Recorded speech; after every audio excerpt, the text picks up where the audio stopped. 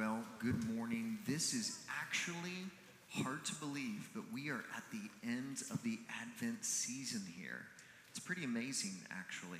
You know, we've been looking at Advent and talking about it in this sense because there's some of us here who grew up in traditions where there's Advent and we're maybe used to celebrating that and kind of having a perspective of what that means. For some of us in the room, it's new. But when we talk about Advent, what we're actually saying is that it's the time of year where we are expectant for the second coming of Jesus Christ. And a lot of times we can kind of miss that because what we do typically is we look back on things like the Christmas story, and we've talked this December about things like the angels and their proclamation to the shepherds, to the wise men who've come, to Mary, and all these different perspectives on the Christmas story. And we do reflect on that, but actually Advent continues beyond that as well. Advent is an expectation, not just a belief that Christ came the first time, but this deep-seated hope that Jesus Christ will come again in what we call the second coming of Jesus Christ. Now, it feels very different this Sunday than last, right? Because there's this kind of thing this time of year where everything builds up to Christmas, right? And that's just not here in the church. It's everything. I mean, parents are planning on it. Friends are getting gifts for each other. The city comes alive at Christmas. And everything kind of builds up to this zenith high. And then the day after Christmas, what happens?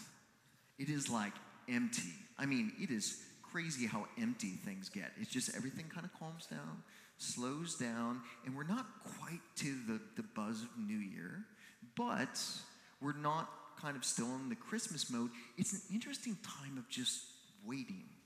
It's almost like you can feel it here in the city. Everything's just kind of on a little bit of a slower pace. And you know, it's not just in the city. It's actually the reality of where we are in just our journey as a church, as a people who worship God, as a people who are expecting the return of Jesus Christ and the restoration that he's going to bring to this world. We are in a time of waiting. And waiting is hard, okay? Let's just all be honest with this. Waiting is hard. And you know what? More than hard, waiting is also awkward. Do you know that?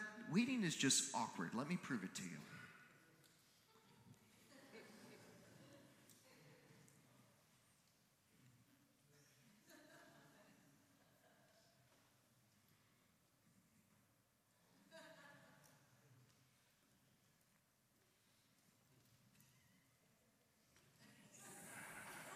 Gosh, how awkward is that?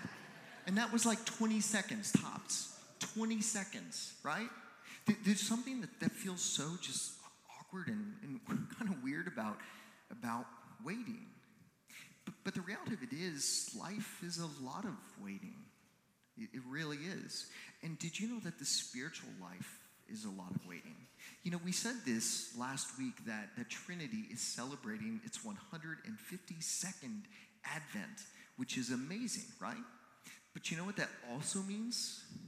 That now Trinity, as a congregation, a unique congregation here in New York City, is waiting for the return of Jesus Christ for the 153rd time. And you know what? The church has actually been waiting a lot longer than that.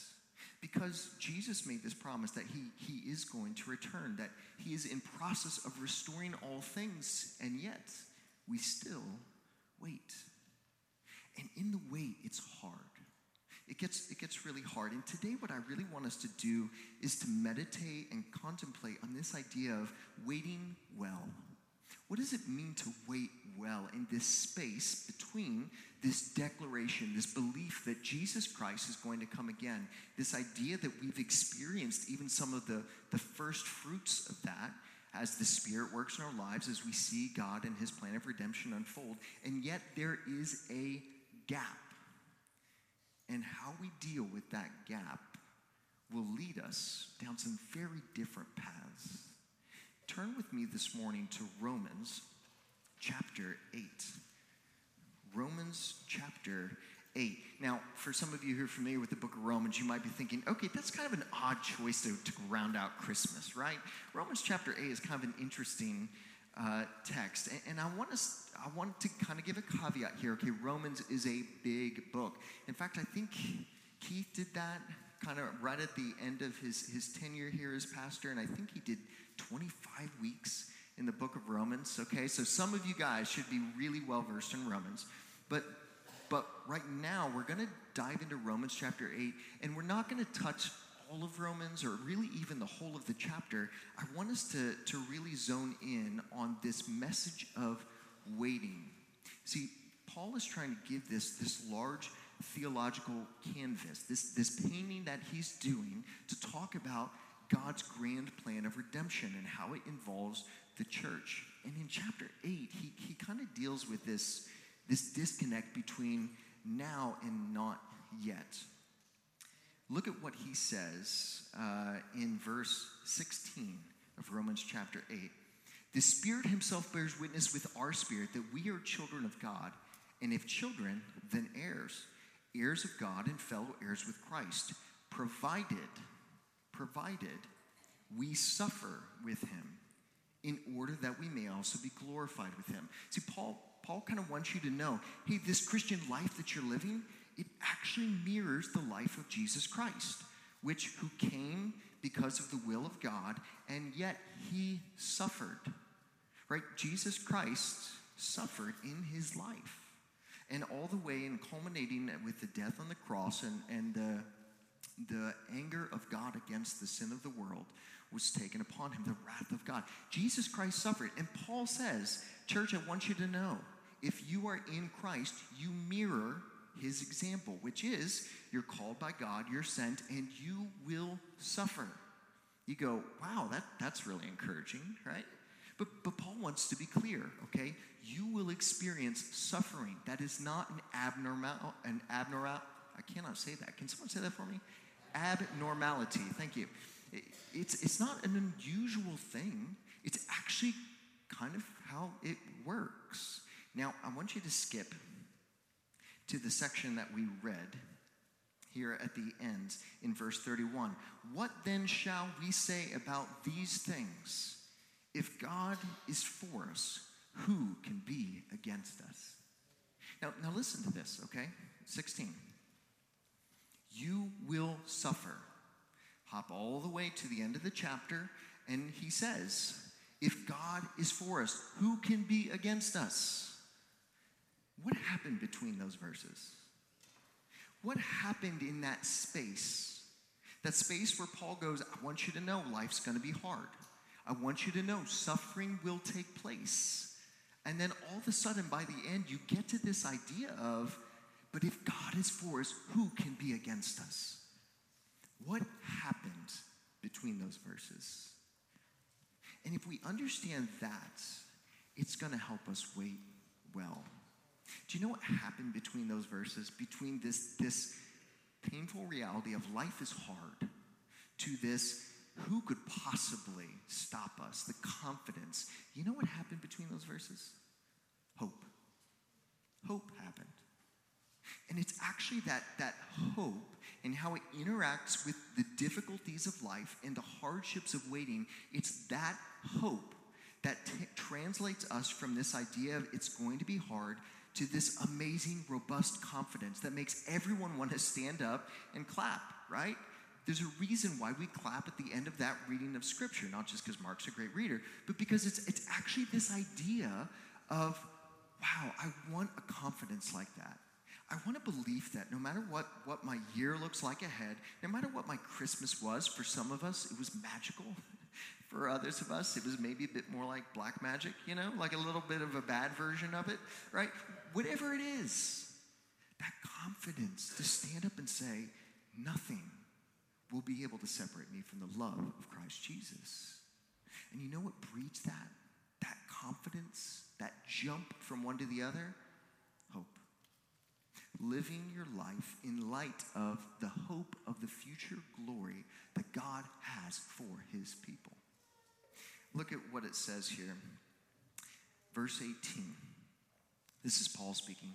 For I consider that the sufferings of this present time are not worth comparing with the glory that is to be revealed. See, the first thing when we talk about hope, right? And Paul starts the thing by saying, if you're in Christ, you will mirror the journey of Christ, which, by the way, involved suffering. And so your life will involve that. But Paul steps back and goes, but when I think about suffering, when I think about sorrow, when I think about pain in light of hope, it's kind of not even comparable. Now, let me give a qualification here on this, okay? What Paul is talking about, suffering in light of hope, what he's saying is he is making a matter of perspective. He is not being dismissive, okay? I know there are a number of people in this room who had family members die just in the last month. A number of people, right? And some of us experience incredible trials and tribulations. It could be health. It could be breakdown in families, strained relationships, right?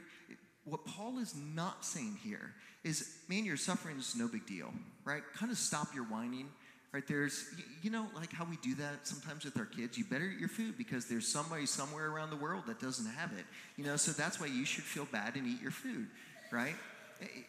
We kind of can import that on our spirituality and say, well, then, suffering, we just got to be like, hey, it's not a big deal. I shouldn't care. It shouldn't matter. Paul's not being dismissive of suffering. What he's doing is he's putting it in perspective in light of hope. And you know what Paul says? This is hard. This is a hard reality. And the weight between God says this is the plan and when it actually happens is difficult. But when I think of my current sufferings in light of hope, it gives me confidence. And I feel like, church, we instinctively kind of know that, right? I mean, have you ever had that moment where you're kind of doing the shoegazing thing, right? Where like your whole life is kind of in this perspective, and then you see something that God does, and it totally lifts your eyes up, and you go, oh my gosh, God, you're so much bigger than this. Have you ever had that experience? And I tell you, church, to meditate on the coming glory, the hope of glory, will make your sufferings not unimportant, not go away, but it will put them in perspective.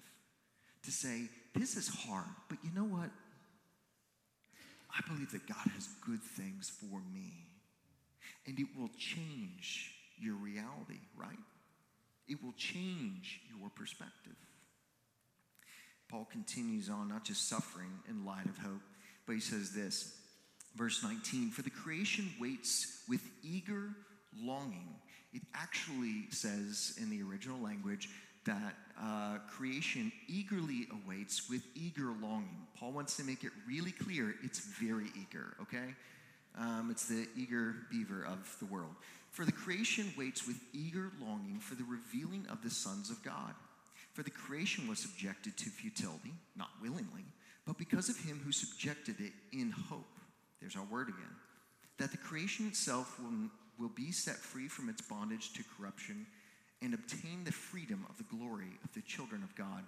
For we know that the whole of creation has been groaning together with the pains of childbirth until now. And not only the creation, but we ourselves, who have the first fruits of the Spirit. We groan inwardly as we wait eagerly for the adoption as sons, the redemption of our bodies. For in this hope we are saved. Now, hope that is seen is not hope, for who hopes for what he sees? But if we hope for what we do not see, we will wait with patience. See, Paul says, how do you wait well? First of all, you think of your sufferings in light of hope. But it's not just sufferings. He also says, I want you to think of your limitations in light of hope. Your limitations in light of hope. How many people here, you ever had the experience where you get really frustrated that you can't do something as well as you think you should, right? I feel like it's mostly the guys in the room, right? Like, I should have been able to do that tackle and not get injured, right? The holiday football thing that goes wrong. But all of us, we face this limitation, okay? We are limited human beings. And can I just say, that is one of the hardest things for people to come to grips with. It really is. The fact that I'm not as smart as I want to be, the fact that I can't do as much as I want to do, I don't have the relationships that I want, and the longer you go in life, the more that those limitations start to pile up. All of a sudden, your body stops doing what it did so easily, right? And now you're moving slower, and everything seems to be kind of collapsing around you, right? It's not just physically, it's actually spiritually. How many people here live under an incredible cloud of guilt because you are not the Christian you should be? How many people here go, but I want to serve God, and there's part of me that so doesn't. I just seem to so screw it up. Or you're so afraid that I have apologized to God for this thing like 500 times. You know what? I think God's kind of sick of hearing it. Limitations. See, Paul's reflecting on this and going, it's not just you, it's actually all of creation was created to be this beautiful, magnificent thing. And yet, because of the entrance of sin and the gap between where we are and the hope of glory, it's like everything is in this Paul uses the term groaning, right? A very pregnant imagery. This transition, this weight. And he says this thing that even us, not just creation, but those who have the first fruits. Okay, what's the first fruits? I assume everyone read the book of Exodus over Christmas break, right? But for those of you who maybe missed out, okay, Exodus 23, what you were supposed to do was with the very first part of your crops, okay? That's the first of the corn that comes up, the first few ears, the first of your grapes, the first of your olives, and you take these and you offer them to the Lord to say, right, this is where we get our concept of tithing, of giving consistently of what I receive to the Lord. And what you're doing is you're saying, okay, this I'm giving to God out of a recognition that you're the one who gave it, and I'm trusting that you're going to give the following amounts of crops, right? See, what Paul is saying is you're like kind of that first fruit. You have the Spirit of God in you. You see the work of God in you in part, okay? And God just does something through you in an amazing way, or maybe he answers prayer, or the Spirit uses you to somehow impact another person. You are experiencing the work of God, but here's the deal. It's just the first fruits. That the spiritual life you live is actually just the beginning of it. And so many of us in this gap, in this way, you know what you struggle with? You know what I struggle with? But it's not the whole crop. I can't do it all. In fact, I fail more than I get it right. And for those of us who, when we read Romans, what you realize is actually you fail a whole lot more than you even realize. But it's just the first fruits. And you know what Paul is saying here? That even as creation that started in this wonderful place, and it's not living up to its potential. And you know what? We're not either. Physically, mentally, socially, financially, and spiritually. But take heart. Take heart in the wait, because in light of hope, we recognize that even in our brokenness and our faltering walk with Christ, it's a first fruit. And God will provide the rest. Amen? One day, church, you will be radiant.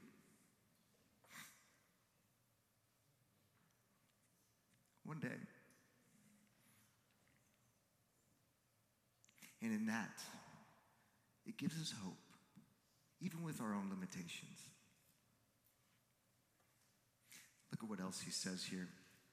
Likewise, the Spirit helps us in our weaknesses, verse 26. For we do not know what we should pray for as we ought, but the Spirit himself intercedes for us with groanings too deep for words. And he who searches hearts knows what is in the mind of the Spirit, because the Spirit intercedes for the saints according to the will of God. And we know that those who love God, all things work together for good, for those who are called according to his purpose. For those whom he foreknew, he also predestined to be conformed to the image of his Son, in order that he might be the firstborn among many brothers. And those who he predestined, he also called. And those who he called, he also justified. And those whom he justified, he also glorified. How do you process the weight? You know what? When we think about our sufferings and the hardships of life, when we think about it in the light of glory, in the light of hope, it puts into perspective. Whenever we're dealing with our own limited nature as limited, broken, faulty human beings, in the light of God's coming glory, it gives us grace and confidence. You know, this last section is, it's not just you who's doing it. And you know what? In fact, it's not even primarily you who's doing it. That Paul says, I want you to know that even, well, let me do it this way. Is there anybody here who goes, I pray as much as I should? If, you know, you're not as humble as you should if you raise your hand, but that wasn't the question, okay? The question was, do you pray as much? You know, anyone ever feel like, gosh, my life would just be so different if I pray more? And we do believe that, church. But I want you to know that God is actually doing something even in the wait, even in the gap, that the Bible says that the Holy Spirit is interceding for you when you don't even know what to say. When you don't even know how to respond or how do I even think about this, right? The Holy Spirit is actually knowing the mind of God and the will of God, right? I may be praying, God, would you give me a Lamborghini? And then it's New York, so give me a parking spot and a Lamborghini, right? But the Spirit goes, okay, kind of hold your horses there. Like, right, you know, I'm going to pray for you and I'm going to pray that you endure suffering, right? Because the Spirit knows the mind of God. And so when the Spirit intercedes for us, right, God will answer that prayer. And if at the end of the day, some of you in here are so afraid that I'm going to fail enough that I'm somehow not going to make the cut, that my life is going to go, or my life already has gone off the rails enough, that even though I've put my faith and trust in Jesus Christ, I've received his Spirit inside of me, I somehow think at the end of the day I'm not going to make it. I want you to know, God will do his work. Right? Listen to this string of words and the logic of it in verse 30. And those whom he predestined, that is, God said, I choose you. And those whom he predestined, he also called. I not only picked you, I have called you to be a part of my family. And those whom he called, he justified. Right? You did not justify yourself by your own good works. God is actually the one who justified you by the grace of Jesus Christ. And those whom he justified, he will glorify. It was God from the beginning. It will be God until the end. And you know what? There's some people who go, but wait a minute, Brian, you can't, like, that's the secret you can't tell somebody, right? Like it's not like, you know, sometimes parents give these false threats to kids. Kids, cover your ears right now. You don't want to hear this, okay? He actually did it, thank you. You know, like where they're like, you can't have that because, you know, if you do, all of a sudden your teeth are going to rot and fall out. All right, that's a lie. It doesn't actually happen that way, right? And we kind of don't want people to know the truth because then, what if they feel like there's no consequences, right? And sometimes we do that spiritually, right? Right, I got to make you afraid, right? Because fear is really what motivation is about, right? So I got to make you afraid that if you don't toe the line, right, you're going to miss out on heaven. And I tell you, people, that's not Scripture. That's not the Bible. What the Bible says, if you have been called, justified, redeemed by God, he will finish his work, whether he has to drag you there or not. And some of you, you may be dragged, but you know what? God will do his work. And I tell you, the opposite reality is true. That because of the assurance that we have, instead of it being a license for then just doing whatever I want, going hog wild, because I'm kind of going to heaven anyway, right? When you actually grasp the love of God in that moment and the providence of God in that moment, what it actually does is it encourages you to obey. That is why Paul all of a sudden goes in verse 31, what then shall we say? If God is for us, who can be against us? You know, as the worship team comes up, church, waiting is hard. Waiting is really hard, right? It's awkward. It's difficult. And for so much of us, we kind of collapse in the wait. We can work ourselves up when we know it's the moment, But then in the long wait, we start to slide. And we start to gaze at our shoes and kind of, it's Chicken Little moment and the world is falling in. It's not that things aren't hard. They are, right? We're not being dismissive of things. But Paul really wants us to engage in this idea that when we come and we meditate on the hope of the future glory that we have, it puts our suffering into perspective. It actually is like this healing balm for this horrible thing called limitations that nobody likes, and yet we all have to face. And even this grand fear of, what if I fail enough? Do you know what? God will do his work. His church will be made radiant. And in the wait, we have hope. We have confidence. And because of the coming glory before us, we say, if God is for me, if God is for you, if God is for us, who could be against us? As we wait, church, wait well. As we come for communion today, I know we've got a lot of guests here today. I want to remind us that if you've put your faith and trust in Jesus Christ, then we invite you to come take communion with us. We have 2 stations in the front here, 2 stations in the back, and how we do it here is we come up in groups of 4 to 6, and we take it together as we sing and meditate and worship.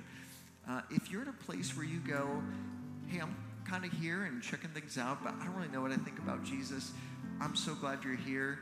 Let me just invite you. You can stay seated and meditate on the message and the words that are being sung over. We invite you to come join us in taking communion today as we remind ourselves that what we need desperately is something from outside of ourselves. And we believe that is the broken body and the shed blood of Jesus Christ for us, his church. Come join us for communion.